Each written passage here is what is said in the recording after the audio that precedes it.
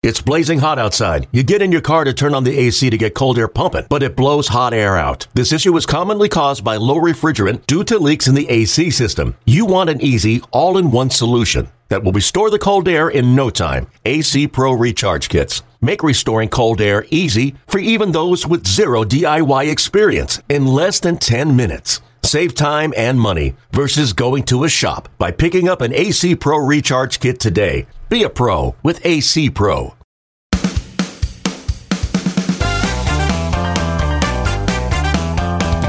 This is Jay Horwitz with the latest edition of the Amazing Mets Alumni podcast with my old friend, Mr. Mike Piazza. Mike, we're making history now. This is the first transcontinental alumni Zoom call. Are you happy to be part of Mets history? Yeah, this is historic.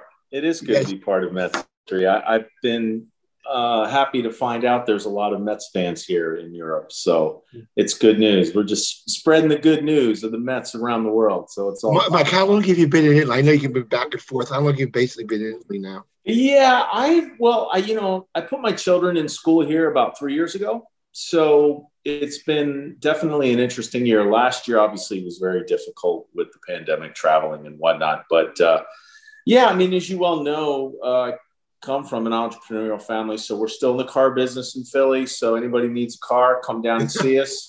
I get back there next week for some meetings to see my brothers and see my dad for Father's Day, which would be pretty cool as well. Yeah. Speaking of your dad, Vince has been a close friend for a long time. How is he feeling, Mike? I know we had an episode a couple of years ago. How is he feeling? Yeah, he's hanging in there. I mean, he's life for him isn't that easy nowadays, but we're blessed to have really good help for him. We have two really nice ladies who help him pretty much the whole day. He likes to get out and take his rides. I mean, he's hanging in there. It's tough for him because he's slowed down a lot, but we still have him, and we still have days where he kind of sits around and we remember the good times and things like that. So that's all you can ask for. I mean, I tell people all the time, enjoy your parents while you have them, and they're obviously not going to be around forever. Mike, Father's Day is special. You have 3 young kids, and your dad. Tell me what did your dad mean to your career from the beginning on? Well, my situation may be a little different than most kids. I would probably classify him as a little bit of that overzealous dad that obviously was very much involved in my career. But the positive was, no question, he believed in me a lot. I mean, he knew at a young age that I had the potential to be a major league player. And even though it was a bumpy road at times, he never relinquished his support and trying to find avenues for me to develop my talent. Obviously, the story I'm sure people are familiar with Tommy, and when I signed with the Dodgers and going through the minor league system there's obviously politics in every business, and there was some setbacks. But I tell people all the time, if you don't have difficulties in whatever your venture is, you're not going to appreciate the success. So it wasn't an easy road, but it made me, the failures and the frustrations you have will prepare you for success, will allow you to handle success better, and will allow you to grow more. Mike, tell me, maybe I'm screwing it up, but tell me the Joe Ferguson story. You were in Philadelphia.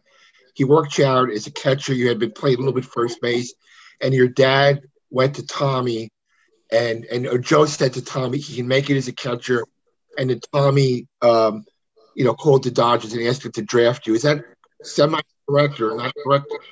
Yeah, well, Joe Ferguson, as people may remember him as being the catcher when Hank Aaron hit the record home run against the Dodgers. I think it was 74, if I'm correct. And Joe was an outfielder, converted outfielder who became a catcher from the University of Pacific. He's from the Bay Area. And Joe had a large body type like me. Most catchers, or I wouldn't say most, but traditionally catchers have a little bit of a stockier build than I had. So I think we needed his expertise to kind of say, or at least hatch the idea of could I do it as a catcher? And Joe worked me out in spring training in '88, and then the Dodgers were about 2 weeks before the draft in May, I believe, in Philadelphia, and he worked me out behind the plate. And he went to Tommy and said, he can catch. He said, there's no problem. He's going to catch. He's got a good arm. Obviously, I could hit. I could swing the bat, but I had good hands. I went down, caught in the bullpen a little bit. He hit me some pop-ups. And, he was very just matter-of-factly about it. He was just like, oh, yeah, he can catch. And that's when the Dodgers then decided to draft me. Did you look back, 62nd round, 1390 player, 1390 players taking the draft. I know your story a million times. Did you go back and look at it? It's kind of really an amazing story from where you came from to where you are now. No? Well, yeah, it's true. I don't know, because I think now maybe there's so much more data on players and there's so much more information. It is probably a little more difficult for guys to slip through the cracks, I guess, so to speak.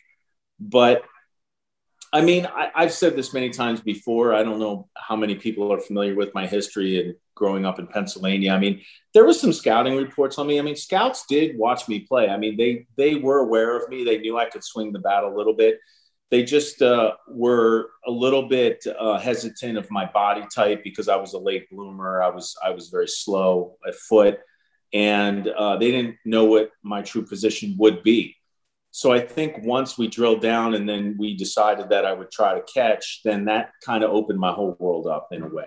I could always swing the bat a little bit. I mean, there's reports out there in certain books that some of the scouts in Pennsylvania were like, oh, this guy swings the bat as well as anybody, but they just didn't know where I was going to play. And so maybe the legend, I guess, so to speak, isn't as, what's the word I'm looking for? I mean, it's not so much if I just came out of nowhere. I mean, I was a pretty decent player in high school and in college. But with that said, there was a concerted effort to get me behind the plate. And that whole idea was probably the most interesting part of the whole story. Well, Mike, I read someplace your dad wanted to be a player himself, and he kind of gave it up when he was about 15 to 16 to take care of the family and do something. I mean, is that true? Remember that? Yeah, my dad was a psycho fan, just loved baseball. I mean, he loved the game. He couldn't play himself. I think he told me he was a left-handed second baseman, and he was drafted, I think, in the Army for Korea, and just had to work and realized that he could never play. And that's the sort of the interesting thing about him and Tommy. Tommy did go play, and my dad had to go work, and so they always kept reconnected in the winter when Tommy would come home to Norristown, PA, and for the off season and holidays and things like that. And they remained very close. And that relationship, I think, also really kept alive the fire that my dad had for baseball. I mean, I think 75, 76, he got season tickets for the Phillies. And I remember days after school, and I said this story before, he would grab me like, hey, Seaver's pitching tonight against the Phils. Let's go. John Matlock's pitching. I mean, a little later in when John, because he was from Westchester, PA, and obviously all the other John Candelaria, the Pirates teams. I remember the Pirates teams with all their different uniforms, and he actually was also very friendly with Chuck Tanner as well. So when Chuck Tanner was managing the Pirates, we would go to the games. So the point is, yes, he was psycho fan. We went to many games, and I got in a lot of trouble with my mom because many times it was on school nights. She wasn't happy about it. Mike, you've been on the cover of a million magazines, and let me tell you what Tom Seaver's story. I stayed in touch with Tom after he retired. He was on a million covers, and the one thing he got most excited about when he put on the cover of Wine Country. And you've been on the cover of Cigar and Spirits magazine. I know that meant a lot. You talk about your true Mike Piazza true vodka that you. Yeah. Well, I was lucky. I met a really nice guy from Brooklyn who decided to do an Italian bespoke vodka. And I mean, I always tell people, drink responsibly, of course, but I enjoy, I mean, I think in your later years, there's nothing wrong with moderation. I enjoy a few cigars every now and then, and a few spirits late night, responsibly, of course. But for me, living in Italy has been an interesting experience, and I've decided now to kind of put my toe in the water and sort of developing a small collection of food and beverages, and obviously there's wine over here. But the vodka thing was very interesting because I thought it was a really cool concept, and I always felt Italians, have a certain amount of craftsmanship. The way they make suits and cars and various, obviously, food and wine is without saying. But so it was fun, and he said, "Hey, I'd love to have you in the company and grow the company." So we partnered up, and it's been great so far. Obviously, COVID's been tough in the restaurant business, but we got some cool things going on, and that was fun. And the one I always like is, I think going back to Tom, is I think baseball is kind of what we did. It's really not who we were, who we are. And I think you can't play forever, and you have to kind of redefine yourself during your life a few times. So this is part of that. Well, what's the official name of the vodka, Mike? It's called True. True vodka, yeah. And it's going to be, you have a club at Citi Field. Mike 31 club. Yeah, it kind of leaked out. We were going to try to do a special surprise thing, but the pandemic obviously has screwed a lot of things up. But I think when we get 50% capacity in the stadium, which is coming soon, we'll open the club, and it's going to be a lot of fun. And, it's funny. I got to tell you this, Jay. I mean, I really, the fan support I've gotten from the Mets fans throughout my retirement and the Hall of Fame and retiring the number has been amazing. So, I think me well enough. I'll always love the game, but now it's always fun to watch the game and just sit back and enjoy the game with fans and sponsors and the things that I do with the team. So this club will be really cool for that. We're going to have contests and giveaways and things like that. So I think the fans are really going to enjoy it. I think it's going to be a lot of fun. Mike, the other thing which you got and great, you're coaching the national team for the last couple of years.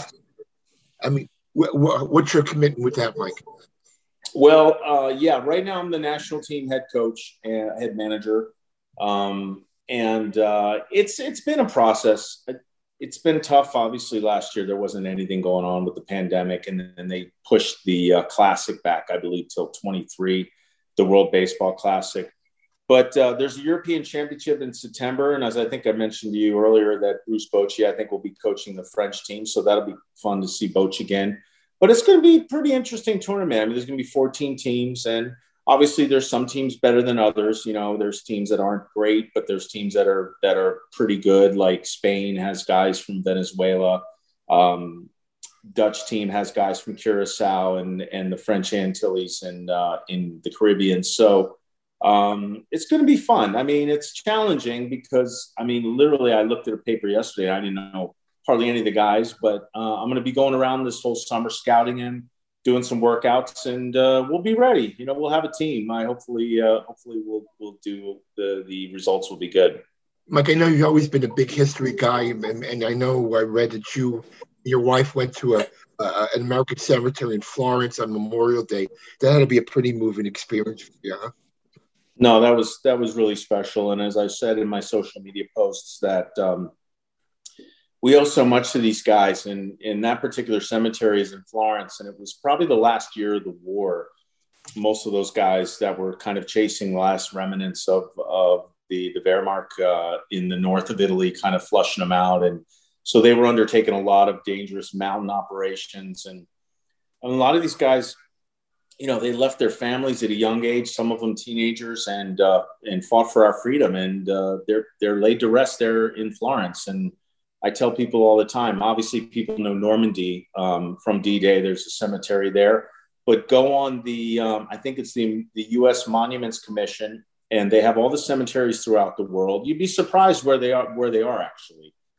There's actually one in Mexico City from the Mexican War in the 1840s. Wow. There's guys laid to rest there. So I tell people, when you start coming back to Europe and you're enjoying your vacation, there's one down close to Rome, and you're eating your pasta and going to museums. Take a few hours and go see these guys. I'm sure they would appreciate it. I'm sure they're with us in spirit, and just tell them thank you for helping our country and keeping us free. So it's an endeavor that's very close to my heart, and I'm just happy to spread the word about it. Mike, I know we were in camp for a little bit in the spring. Is it hard keeping track of the Mets from Italy? How do you go about that? How do you follow the team? And I know you're very close to a lot of the guys there. And how do you keep track of things? Yeah, I'm really looking forward to things coming back to normal. I kind of want to reconnect a little bit more. It just this whole year obviously put everyone on the defensive. It was really tough to get into a routine. But I love my job with the Mets. I love coming back and seeing the fans and doing community outreach and the things that I do, seeing you and everyone back at the stadium.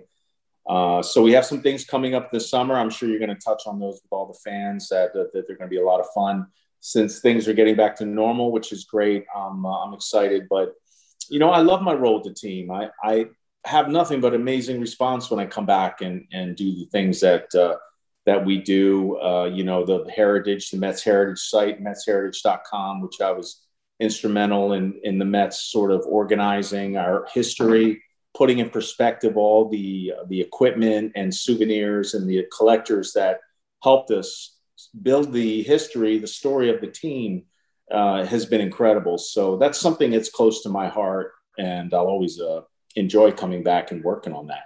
Mike, I don't know if you read, one of your former managers is running for mayor of Stamford, Connecticut.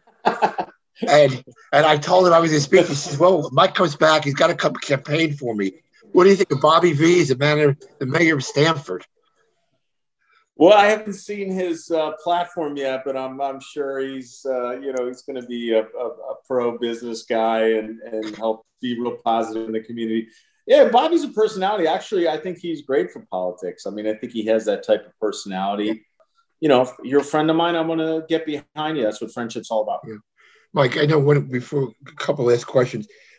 September 11th, I know you're going to be there, the 20th anniversary of 9/11.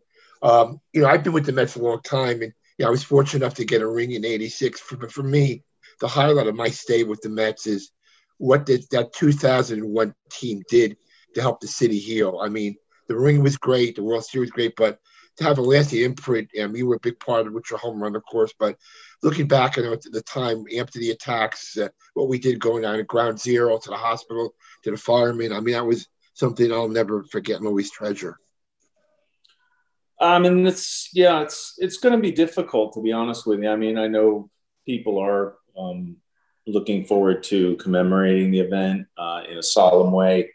But as you probably well know, it's not going to be easy for us. I mean, it's going to be difficult. There are still some wounds there. But I believe many times, as I've said many times, that we have to keep their memory alive. We have to never forget their sacrifice. And as you mentioned, I think the way the team really wanted to try to help people and authentically, organically reach out and get involved. And I mean, you were in that meeting in the clubhouse when we got back from Pittsburgh, and right. It was very difficult to watch Mr. Doubleday and Mr. Wilpon. I mean, they were obviously broken up. They lost many friends on September 11th, and they were very much like, look, guys, you can be as involved as you want, or you don't have to be involved. There was no pressure. I think everyone did it from their heart because it was the right thing to do. It was just something that the fans support us, the community supports us. So we want to support the community, and especially at a time of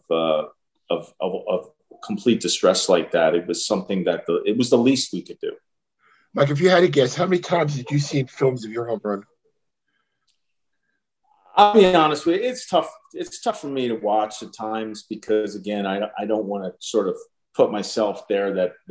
I mean, look, I know people hold that home run in a high regard, and I'm honored with that. But it's tough when people say that you're a hero and it was a heroic act. I mean, I was in the right place at the right time. I had a lot of people pulling for me, praying for me, and I could feel that. And my faith in God helped me through that week.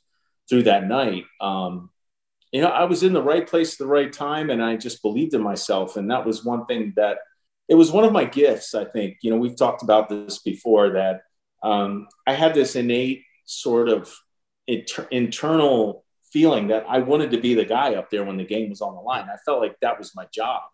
I never shied away from that. So when I teach young guys or I coach, I go, hey, you want to be that guy up there with the game on the line. That's what we're here for. That's what it's all about.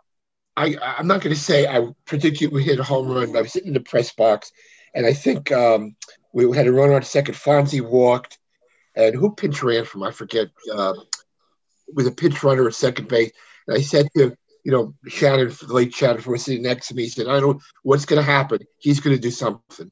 I'm not going to say he could hit a home run, but I just had the feeling when you came up to bat, like all the big home runs you hit, that you had the feeling you were going to do something. And it turned out to be, more than something. But it was something we'll never forget.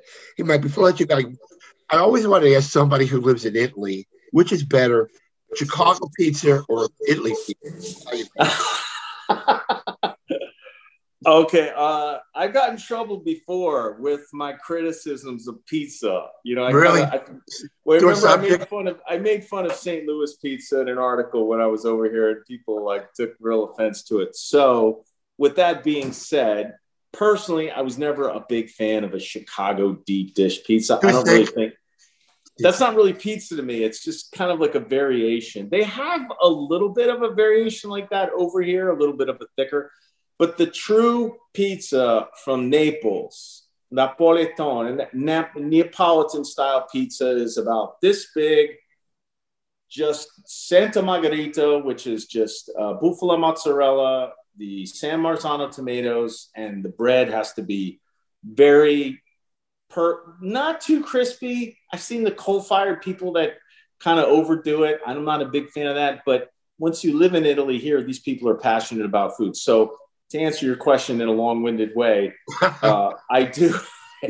I like standard Neapolitan-style pizza from Naples. Maybe a little prosciutto cotto in there, which means cooked ham. Maybe I like mushrooms. Some people don't like mushrooms, but it's all personal. You could add pretty much anything you want, except pineapple. That's not good. It's not a good thing. No, the Italians here, they just go, that's not pizza. That's like another creation.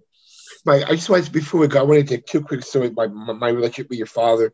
I remember every time he used to come to Philadelphia, all the guys on the team loved to see him because Vince would come with about 30 different Italian heroes, meatballs, veal parmesan, sausage sandwich, and they would love to see old Vince walk into the locker room and drop all the sausage sandwiches on the middle table. Remember those days, Mike?